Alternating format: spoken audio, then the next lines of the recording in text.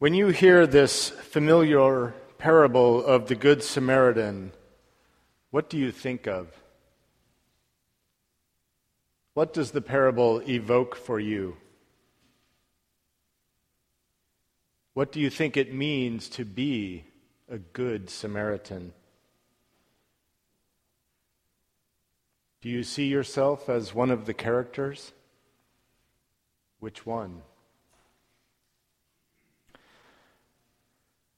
I grew up hearing this parable in church and especially in Sunday school.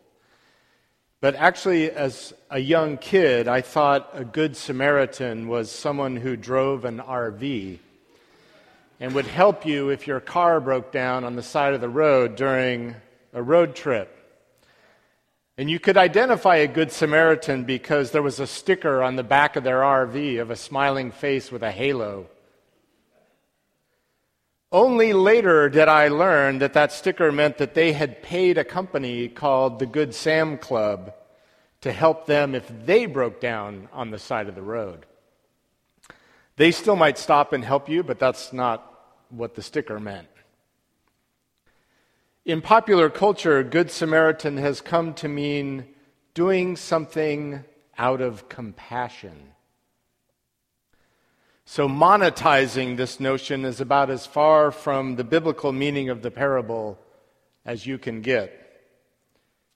And that's actually part of the problem with these popular and familiar stories from the Bible. We have shaped them, like the lawyer in the story, in a way to justify ourselves. But Jesus' parables always contain a surprise. And this parable contains perhaps the biggest surprise of all the parables.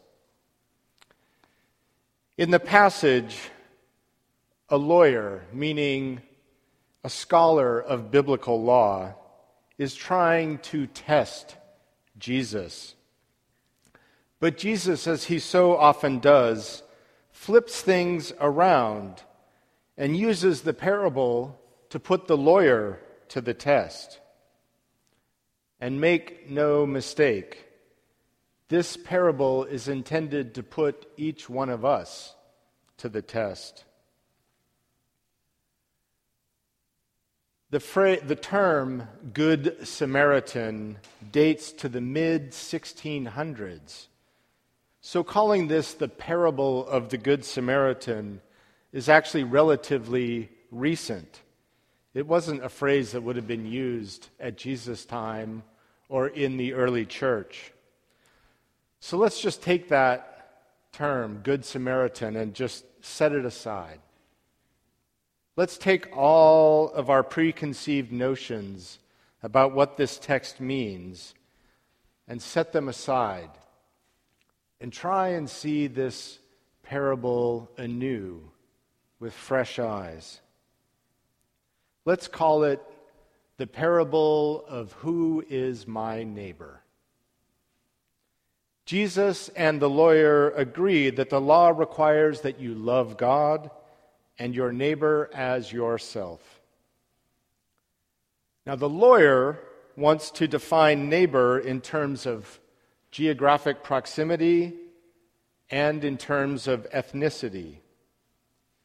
He wants neighbor to be defined as a clear, distinct group of people.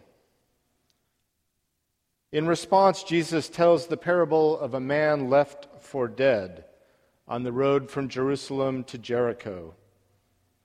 This man is avoided by a priest and a Levite who would be the lawyer's people, but helped instead by a Samaritan.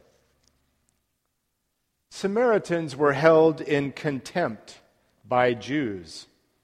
Samaritans were the enemies of the Jews. They were a different ethnic group, and they lived further north. They claimed the exact same God as the Jews, but had their own scripture and temple.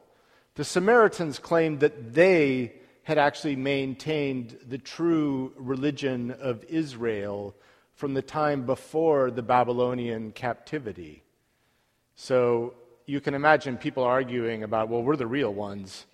Doesn't really go so well. But Jesus redefines neighbor by asking the lawyer who was a neighbor to the injured man.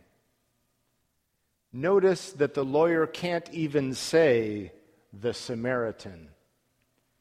He only says the one who showed mercy. Neighbor now is defined by how you act, not by shared geographical proximity or ethnicity or citizenship. You can't gerrymander who your neighbor is. The Jewish scholar of the New Testament, Amy Jill Levine, says that this parable is more radical than Christians tend to read it. And she talks about seeing it more from a Jewish perspective. She says that when we read the parable, we should see ourselves as the person who has been beaten and is lying half dead on the road. And then ask ourselves, is there anyone from any group where you would rather die than have that person save you and you have to say, this person saved me? Or is there any group whose own members would rather die than save you?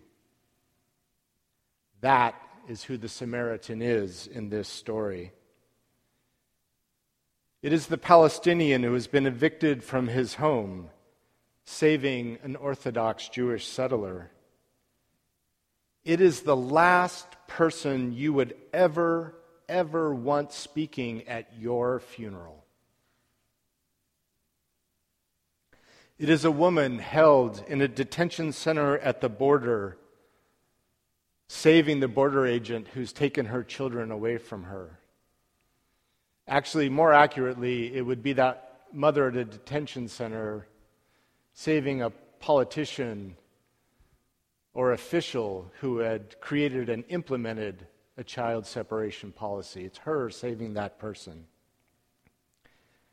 If you can imagine who you would rather have die than save you, then you can imagine who you should be willing to save. This parable works on an individual, interpersonal level, but it's also clearly intended as a statement about ethnic, religious, and national groups. And we need to ask ourselves, who is my neighbor on all of those levels? Jesus invites us to be a neighbor to those outside our circle and comfort zone. It's hard to hate those who have shown you mercy, and even harder to hate those whom you have shown mercy. Authentic love does not discriminate. Jesus' message in this parable is so simple, but so hard.